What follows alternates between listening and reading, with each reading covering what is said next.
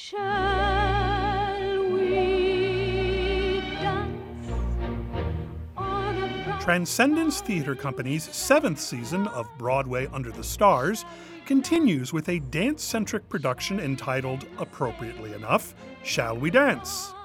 The show runs through August 19th at the Jack London State Historic Park in Glen Ellen.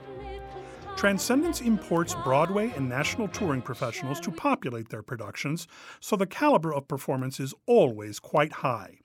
Director Leslie McDonnell and choreographer Mark Kimmelman guide a cast of 17 talented artists through a program featuring songs from 18 Broadway shows like The King and I and Hamilton, as well as pop hits from artists like Madonna and Ed Sheeran. The show opened, as is tradition, with a passage from the writings of Jack London, as introduced by a coterie of tap dancers. The audience was then welcomed by the full company with an amusing adaptation of Be Our Guest from Beauty and the Beast that replaced banquet table staples with wine varietals, though I'm not quite sure what dancing strawberries were doing on the stage. The mostly fast-paced 40-minute first act included numbers from In the Heights, West Side Story, My Fair Lady, and Kiss Me Kate.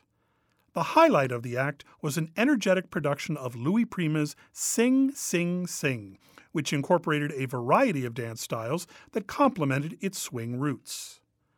Things then slowed down with Mama Who Bore Me from Spring Awakening, which seemed tonally out of step in a mostly joyous program, before concluding on a lighter note with a hilarious A Musical from Something Rotten.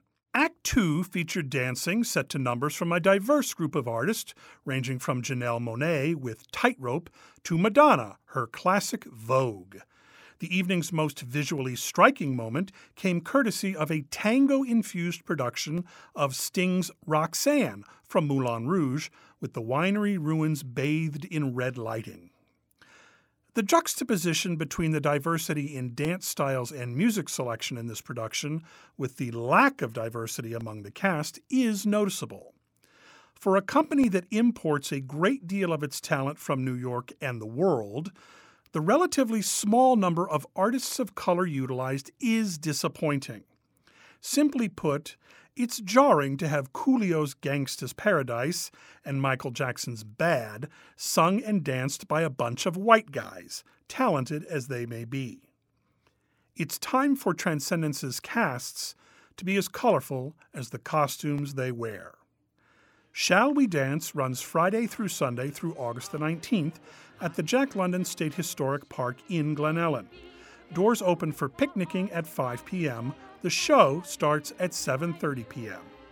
For more information, go to transcendencetheater.org. From Second Row Center, I'm Harry Duke for KRCB.